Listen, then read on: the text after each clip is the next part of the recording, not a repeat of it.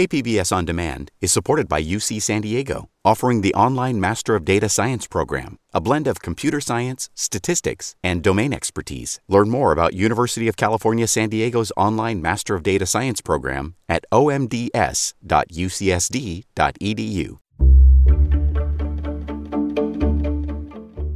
Good morning. I'm Debbie Cruz. It's Wednesday, October 12th. We explain the two sports gambling measures on your ballot. More on that next, but first, let's do the headlines.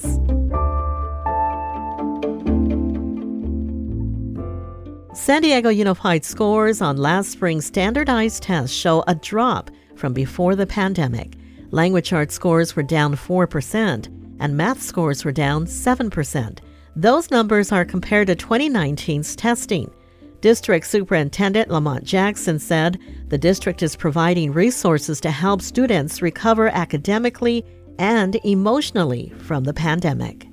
A man classified as a sexually violent predator will be moved to Jacamba Hot Springs next month after a judge approved his release yesterday. The judge's ruling follows a hearing where dozens of residents spoke out against the placement. According to the San Diego County District Attorney's Office, 71-year-old William Stafford was convicted of numerous sex offenses between 1968 and 1990 in San Diego County. He was sentenced to 20 years in state prison in 1990 and petitioned for placement into the conditional release program in 2019. He is the fifth sexually violent predator to be released into the small desert community. If you're planning a trip to Disneyland or California Adventure, brace yourself for higher ticket prices. Disney increased the ticket cost for its Anaheim theme parks yesterday. The price for a one-day ticket now ranges from $104 to $179 based on the day you plan to visit. Park hopper tickets now range from $164 to $244. The cost of multi-day tickets are increased by 9 to 12%. Disney also raised its prices this time last year. From KPBS, you're listening to San Diego News Now. Stay with me for more of the local news you need. KPBS On Demand is supported by the Museum of Contemporary Art San Diego, offering visitors to the La Jolla campus special exhibitions, collection galleries, coastal vistas, seaside dining, and more. mcasd.org.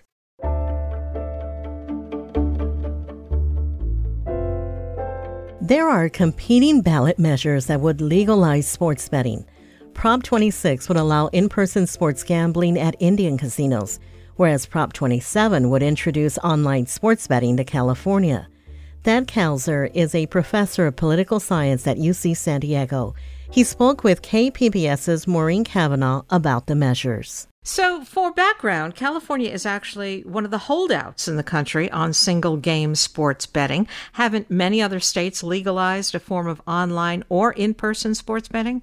Yes, since the Supreme Court allowed states to do this in 2018, there's been this huge gold rush all across the country, with states taking different routes, but really nearly all moving in the direction of legalizing gaming. California is one of the last holdouts, and that seems surprising. And it looks like as of November, we may still be a holdout because neither of these initiatives is faring very well in initial polling.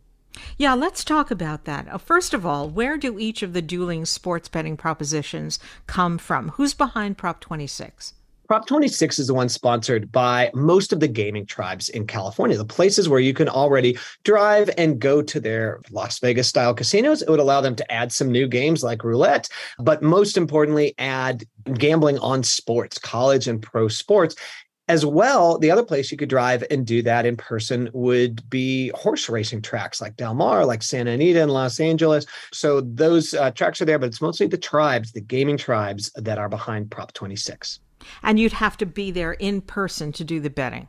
Absolutely, as opposed to Prop 27 that would let you do it wherever you can touch your cell phone. So we would have online gaming that could take place wherever. And that one is backed by the two giants of online gaming, FanDuel and DraftKings. They're providing the lion's share of the really hundreds of millions of dollars for Proposition 27. Now, considering how much is being spent on these propositions, sports betting must generate a huge amount of money. Absolutely. I mean, if you wonder why people are spending millions of dollars on these propositions, that's because the industry it would create in California would be worth billions, multiple billions of dollars every year.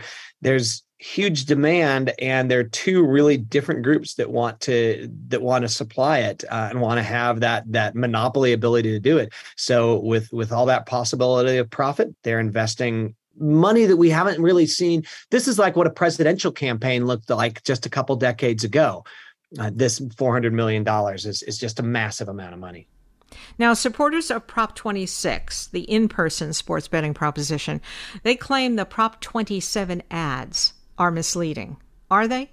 If you watch some of the ads, you see that you would think that this was an ad about a proposition about homelessness and stopping gambling addiction. And indeed, hundreds of millions of dollars a year would come from Prop 27 to fight homelessness and gambling addiction. Now, that's not a lie, but it's not the main thrust of the proposition, right? The reason FanDuel and DraftKings are spending so much money is so that they can do online gaming, not so that they can fight homelessness. They are selling the best and most publicly popular part of their initiative. They're not lying about it, but it's not the reason they went to the ballot. Well, that, as you mentioned, recent polling does find that both propositions will probably fail. Does that have anything to do with Californians being opposed to legal sports betting?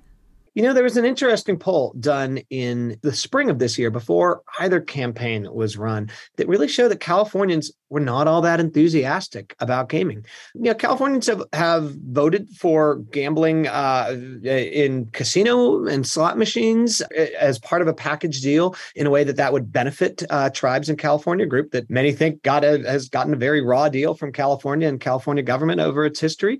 But there hasn't been nearly as much support for just expanding gaming overall, and especially having everywhere in our houses, wherever our phones are. Maybe that's because Vegas is only a few hours away if you want to go there. And maybe that's why we're not as supportive as all the other states that are rushing into this.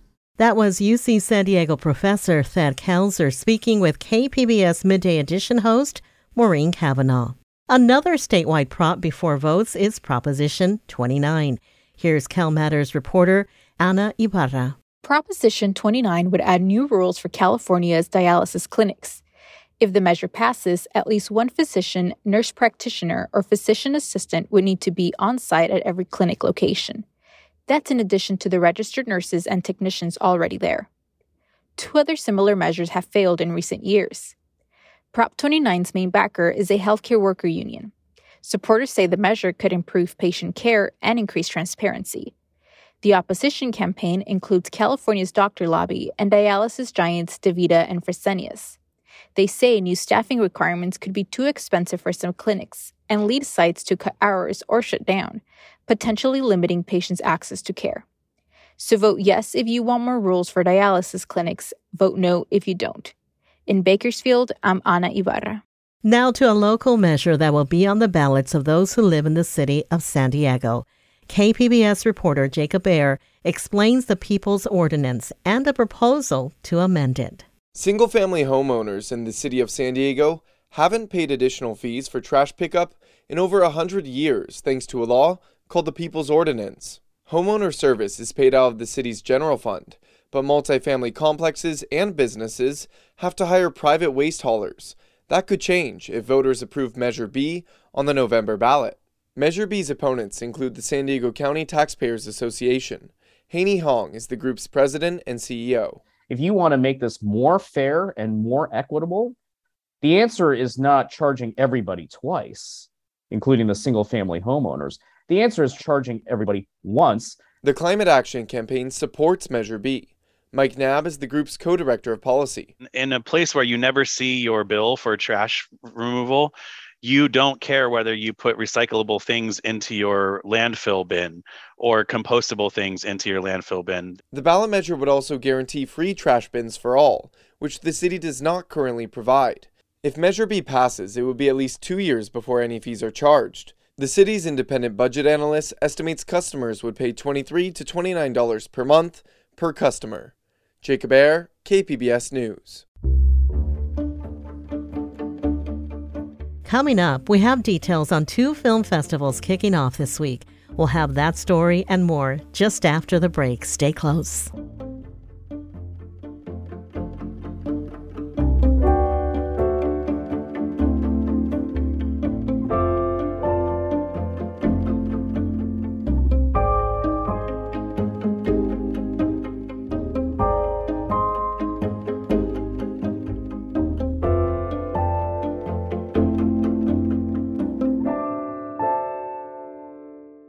KPBS On Demand is supported by Under the Sun Foundation, presenting the Candlewood Arts Festival in Borrego Springs, featuring temporary public art projects that engage community and place. March 23rd. More at candlewoodartsfestival.org.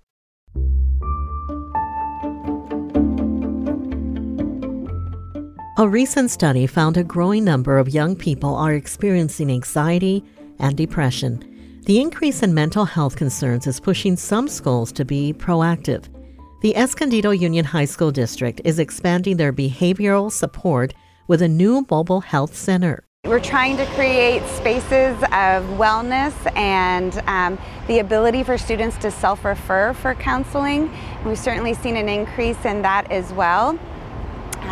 We think this is a good sign as mental health literacy seems to be improving with our young people. That was Kim Bodie, the Escondido Union High School District social worker. She says the mobile health center will spend 1 day a week at each of the Escondido high schools. It will start with counseling services and eventually expand to dental and psychiatric care.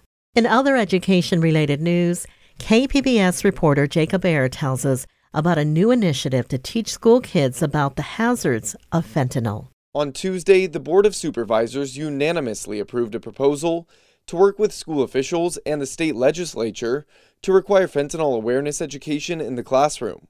Jim Crittenden is a drug and alcohol prevention coordinator at the San Diego County Office of Education. He says the biggest risk are counterfeit pills, drugs that kids might think are one thing, but actually contain fentanyl. Yeah, when we're looking at our youth, it is primarily accidental. They could be self-medicating. They may think they're getting an oxycodone or a Xanax or even Adderall, and it's going to contain fentanyl. 12 children under the age of 18 died from a fentanyl overdose in San Diego County last year. That's more than twice the number in 2020. Jacob Ayer, KPBS News. The board also approved making more Narcan available in schools. That's a medication to treat overdoses, and will provide training for parent and student first responders on using it. The San Diego City Council yesterday received a cannabis equity report. KPBS Metro reporter Andrew Bowen says it aims to help minority communities participate in the legal market. The report found, unsurprisingly, that Black and Latino San Diegans were disproportionately criminalized under the prohibition of marijuana. But today, many of those people have been excluded from the legal cannabis industry. The report recommends setting aside a certain number of cannabis business licenses for people with prior arrests on marijuana charges, like Armand King, who now leads the nonprofit Paving Great Futures. As you all know, San Diego is the last major city in the state to implement a cannabis social equity program. This actually puts us in a great position because we can learn from our older siblings who have fumbled the ball. The council still has to decide how many more cannabis businesses it wants to allow and whether the strict zoning regulations on pot shops should be eased. Andrew Bowen, KPBS News.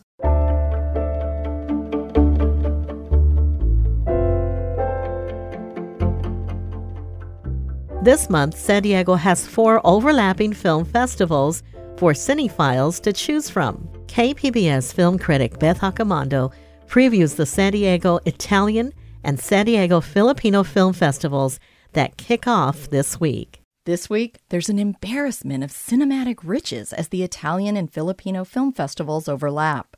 The Italian Film Festival launches its 16th year, but without its passionate founder, Victor LaRuccia, who died in March.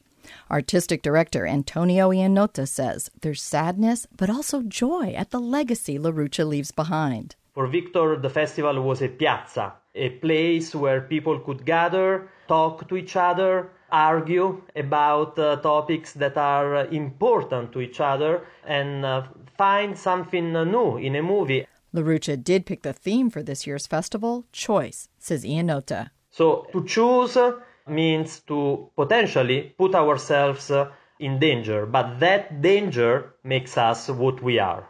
In the opening night film, The King of Laughter, it's an actor who makes choices. Buonasera a tutti.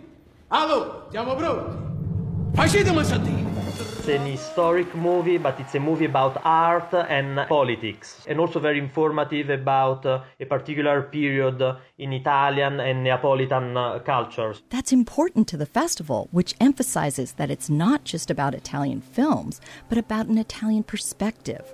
The Land of Suns considers how the written word links us to our humanity. This is a post-apocalyptic science fiction movie, something very rare in Italian cinema, but something very powerful, based on an Italian graphic novel that tells a powerful story about a son that loses his father and everything, is alone and needs to fight for his survival.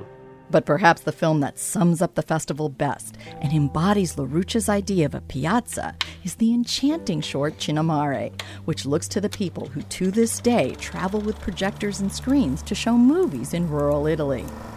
Creating a sense of community around film is also at the heart of the San Diego Filipino Film Festival, founded by Emma Francisco and Benito Batista. So because we are Filipino filmmakers, half of our experience and our culture is hospitality. We welcome strangers into our house. And that house happens to be a cinema showcasing films from around the globe and across the U.S. that highlight the Filipino experience.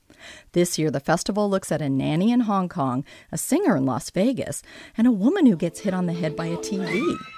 She then imagines she's entered a Philippine action film from the 1970s. The delightfully inventive film is Leonor Will Never Die from Martika Ramirez Escobar. It screened at Sundance earlier this year and now makes its San Diego debut, says Batista. What we love about the film is the idea of a woman Filipina filmmaker, having an auteur handle about concepts and stories that are not your usual take on things. And this is coming from a young perspective and design. The festival not only highlights new films, but also pays homage to the past. This year, there's a retrospective screening of the late Marilu Diaz-Abaya's Carnal from 1983. I want the audience to be curious about her work. Her husband was the cinematographer, and her husband said, "Why don't you direct the film?" And nervous and challenged, she did, and she did very well. As a filmmaker himself, Batista wants the festival to not only support other filmmakers, but also to help convince parents that a career in the arts is possible for their children. They can see that a filmmaker can have a voice, that a filmmaker can be economically sustainable, that a filmmaker can create impactful stories that we can learn from. New voices as well as veteran ones will be highlighted at both the San Diego Filipino and Italian film festivals that kick off this week. But you may want to clone yourself because it's all happening at the same time. Beth Accomando, KPBS News. The San Diego Italian Film Festival kicks off tonight at the Museum of Photographic Arts, and the San Diego Filipino Film Festival launches tomorrow night at AMC Otay Ranch Theaters. That's it for the podcast today. As always, you can find more San Diego news online at kpbs.org. I'm Debbie Cruz. Thanks for listening and have a great day.